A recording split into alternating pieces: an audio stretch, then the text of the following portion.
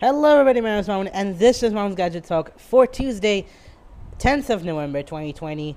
Okay, as I mentioned earlier on Twitter, we're gonna start to release episodes from now on Tuesdays and Thursdays, because Mondays and Wednesdays are quite hectic, and I kind of missed the deadline a lot, and some episodes of my show have been on Tuesdays.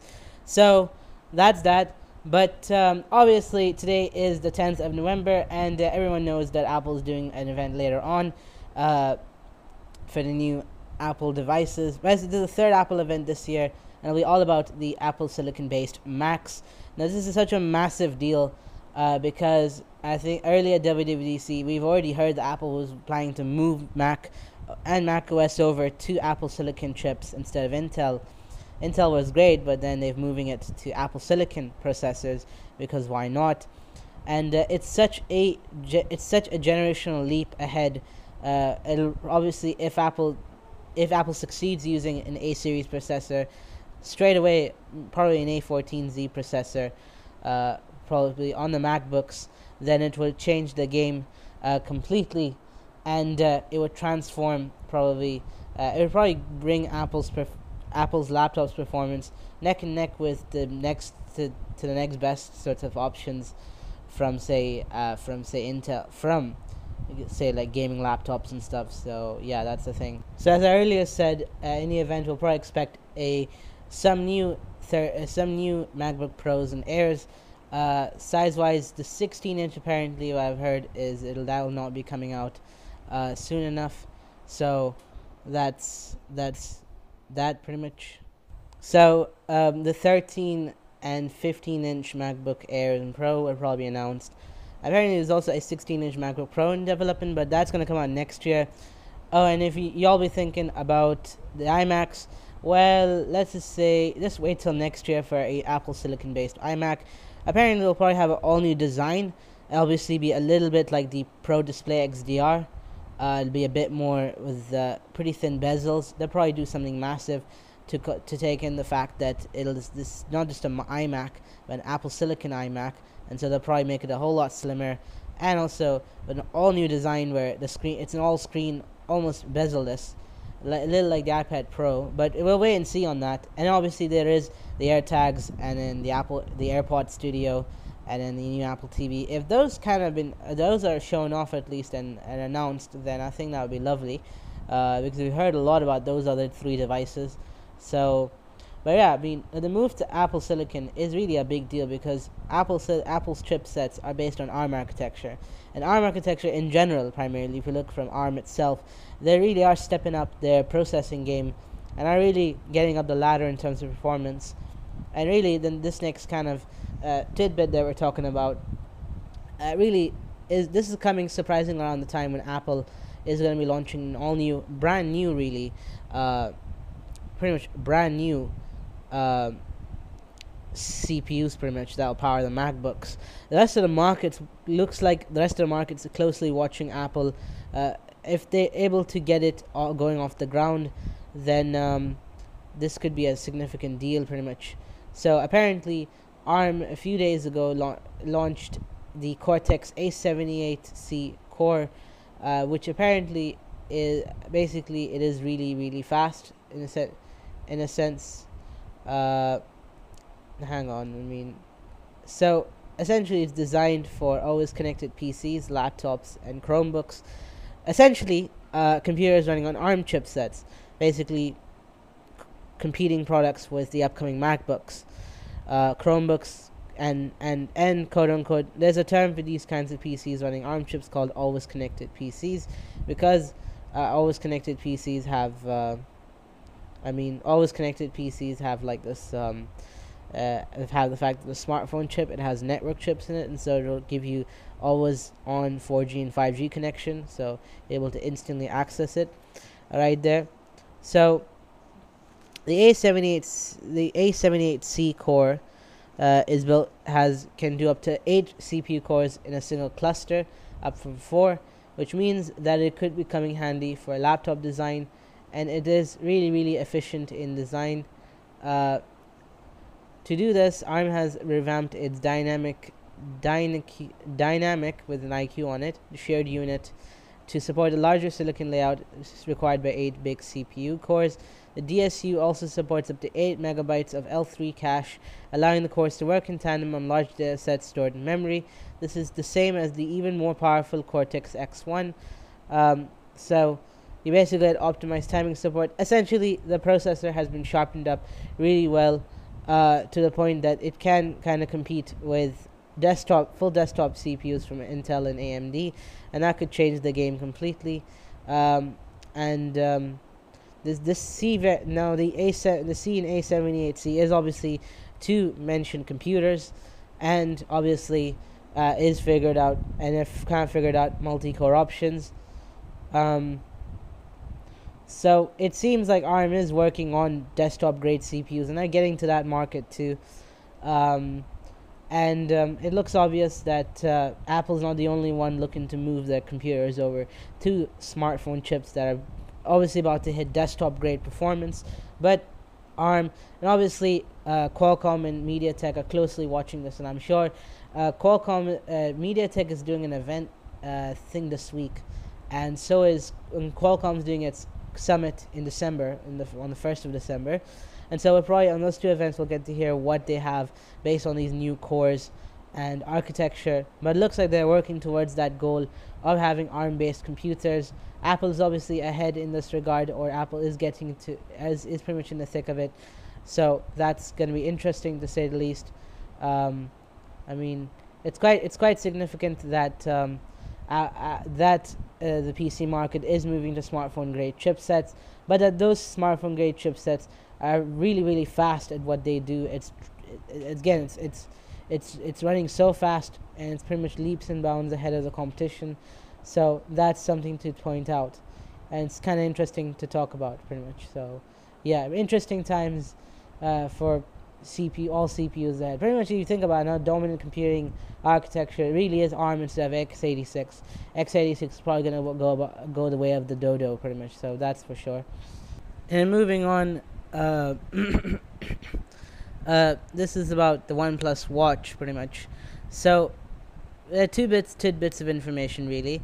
Apparently, the OnePlus Watch won't run Wear OS by Google. Apparently, this is from Max Jambor, or at MaxJMB, and he tweeted this out 3 days back. OnePlus Watch does not run Google's Wear OS. Now, that's kind of surprising because obviously Oppo and Xiaomi have added Wear OS to an extent, and on top of that, but it's interesting because, you know, if they're not going to run Wear OS, then what OS will OnePlus take? Now, I think there is a good reason to this. I mean, Wear OS is not that solid or reliable for lots of to basically be the Apple Watch compete, kind of the polar opposite of Apple Watch's WatchOS. There's WatchOS and then there's Wear OS, but the thing is, Wear OS is not that strong enough to basically to make people switch over to a Android wearable, pretty much. I mean, Google has had a very hard time with wearables.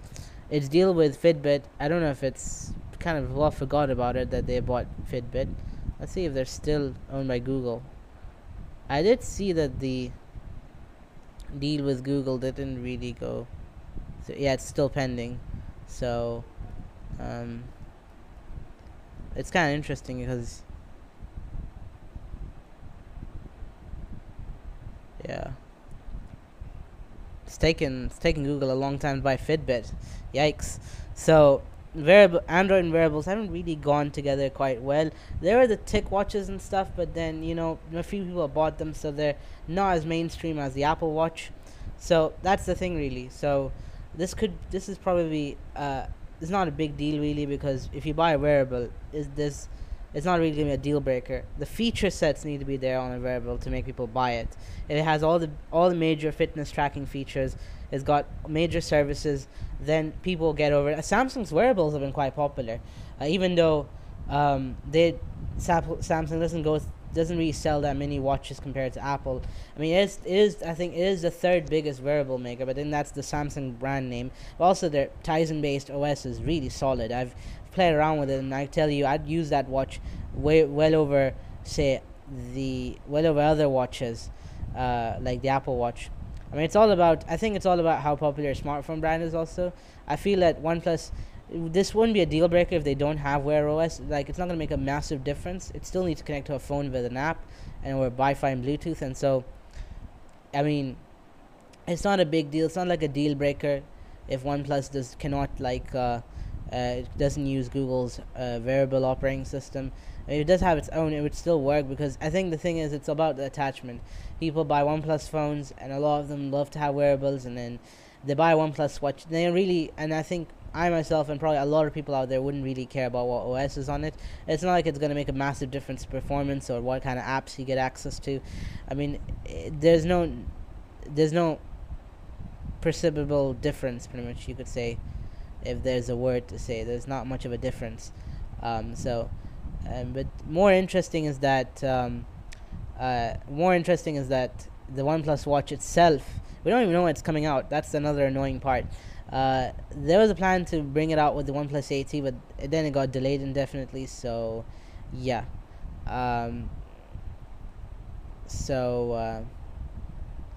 Yeah, I mean, we'll have to wait and see, but I hope they do make it ready for a good release. I mean, the Oppo Watch is out, and I've heard some good reviews about it. It's like apparently a solid Android copy of an Apple Watch, but yeah, man. And there's also another report that kind of came out. This was a leak from @DigitalChatStation on Weibo, and he basically posted a picture of sort of a OnePlus Watch Cyberpunk edition. There's the OnePlus 8T Cyberpunk 2077 edition, but then there's also this, which is the watch, and there's like a special band with it, first with the Cyberpunk logo.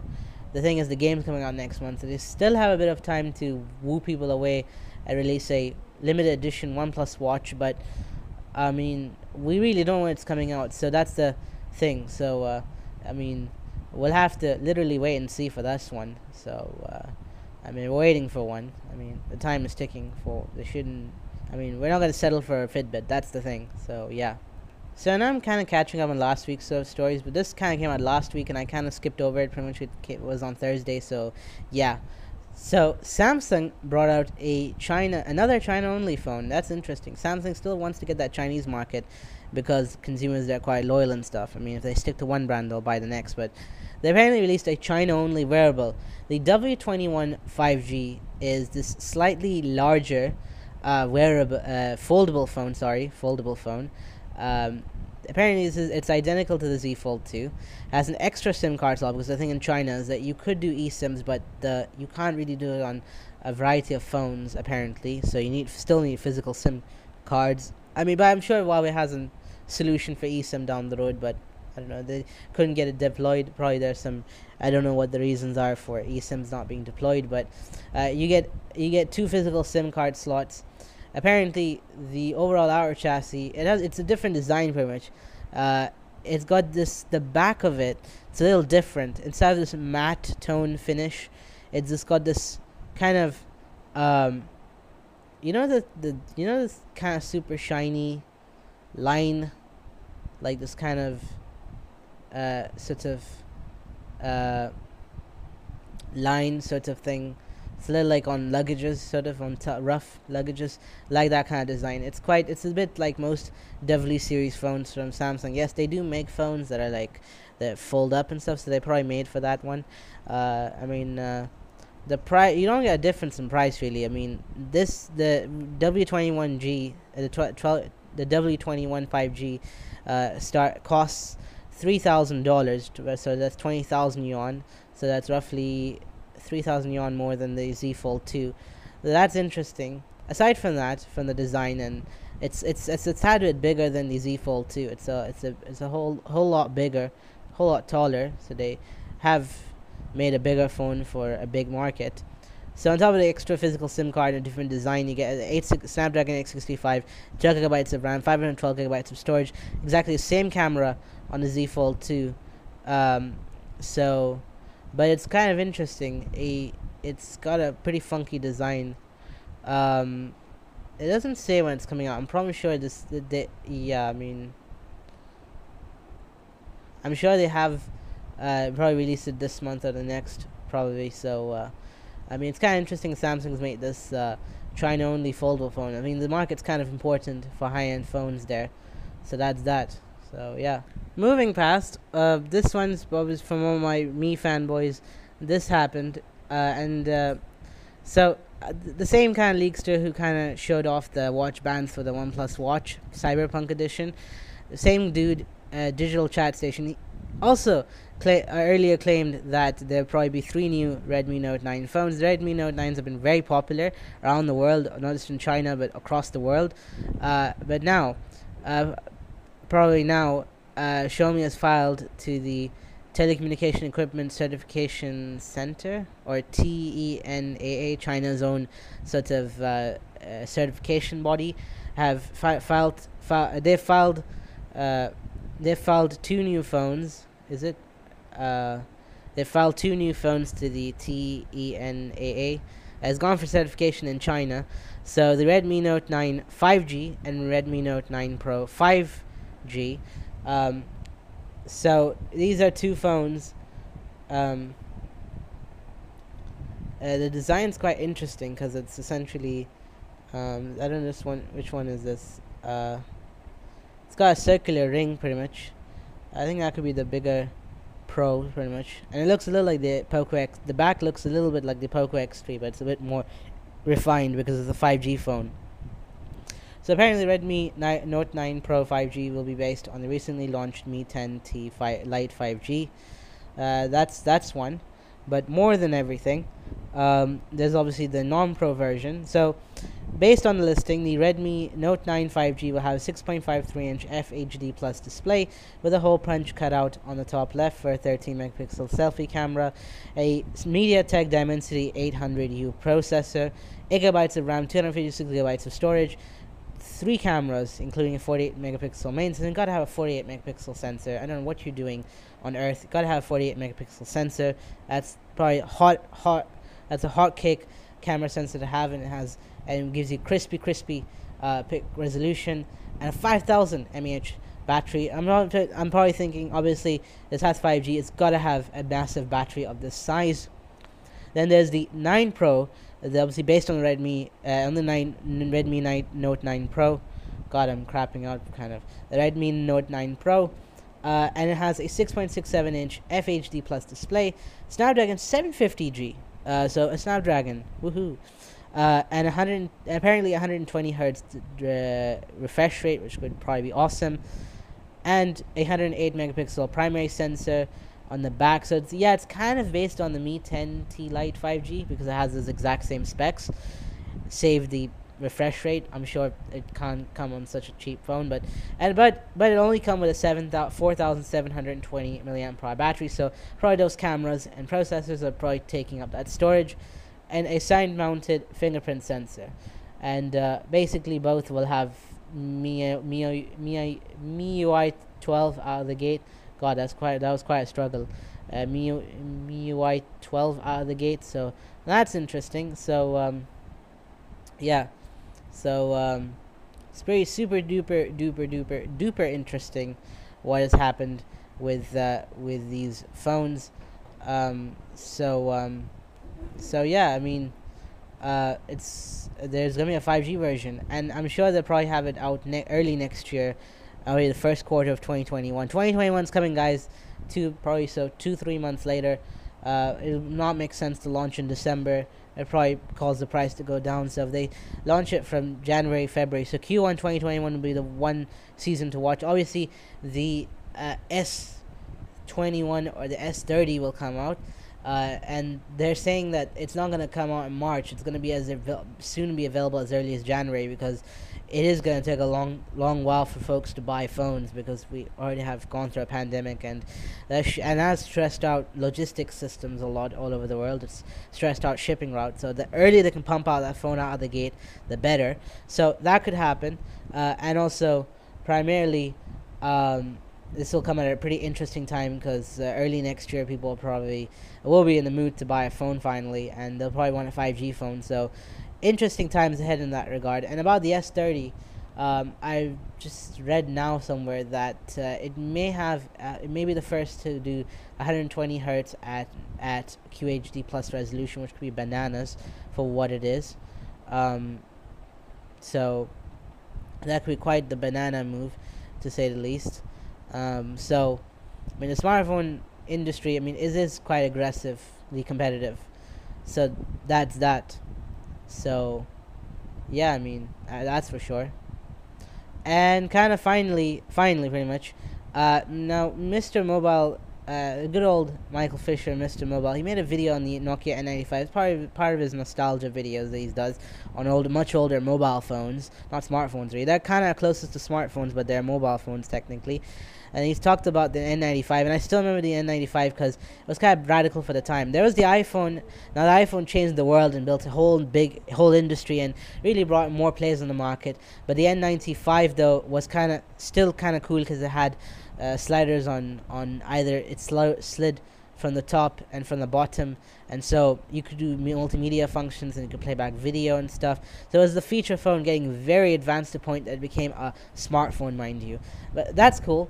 But apparently he then showed in the video. I haven't watched the video frankly, so I can't speak too much of the detail inside. But he showed in the video sort of a concept N95 sort of that HMD were looking to make.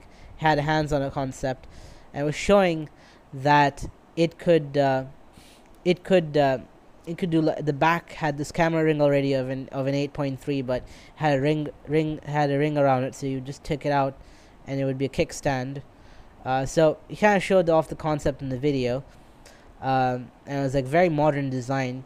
And now HMD's own exec, Nokia exec, pretty much famous Nokia exec, Juho Sarvikas, showed off a. Oh, there it is. In the video, it looks kind of cool. So essentially, the back there's like this kind of metallic thing. You pop it out. It's a kickstand, and essentially it still retained the slider design. So you slid to the right side, it would give you stereo speakers, and if you slide up, you'd get a camera and stuff. So that's pretty cool. So, I mean, it's kind of interesting what was. It's kind of fascinating. He kind of tweeted, we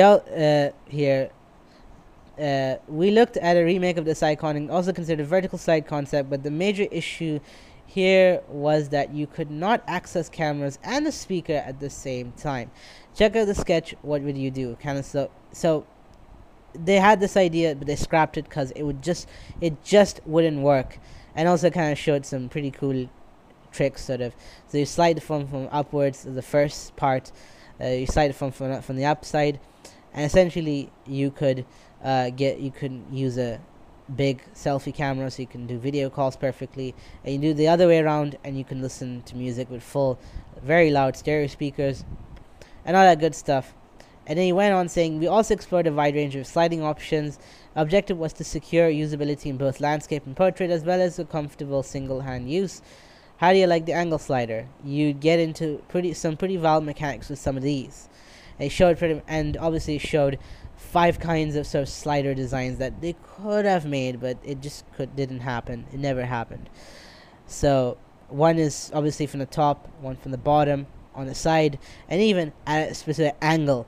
And now I think about it, they could have wowed people away, but yeah, I'm sure that the more they thought about this, obviously the more they looked into the practicality, and then obviously into the sort of the mass manufacturing scalability of it, it just didn't make sense. I mean, LG managed to make the LG Wing, mind you, but then that's LG, mind you. They have a lot of money and resources and time, and they have display tech, and so they're able to roll out such devices. Nokia, though, I'm sure they couldn't really afford another kind of sort of wonderful bonkers phone kind of. They're trying to grow, and so they could make quite pragmatic and straightforward and not too expensive smartphones, then it would pretty much create sort of a it would grow their market share. This is kind of like taking chances and getting pretty wildly experimental. I mean, it's kind of sad that they didn't go with this concept, but I'm sure that they kind of know deep down that it's kind of hard for a lot of people to not only see a Nokia phone or to see it in a store and get blown away, but to buy one, because they're not really everywhere yet. So they have to figure out, little things. So it's kind of interesting that they had this concept in mind. They had this N95 concept. I think they should think about remaking some N series phones. They've already remade a lot of their feature phones, but the N series phones were closest to smartphones, and so they should pursue a remake, including the N70. I don't remember which one was it. It was like this fat smartphone, and it was like kind of a late answer to the iPhone, and it came out like 9-10 years ago. And you slide up and have a keypad. There's like a brand Android. There's a brand that has made an Android phone with this design.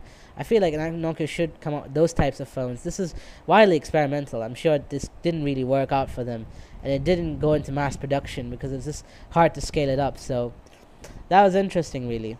So that was the podcast. Obviously, day after tomorrow we'll have another episode on Thursday. That's on Thursday, pretty much. We're going to talk all about the new MacBooks that have come out, probably, because I'm expecting MacBooks pretty much, at least. iMac is probably far away because they've probably yet to nail little bits out, and all that good stuff, really.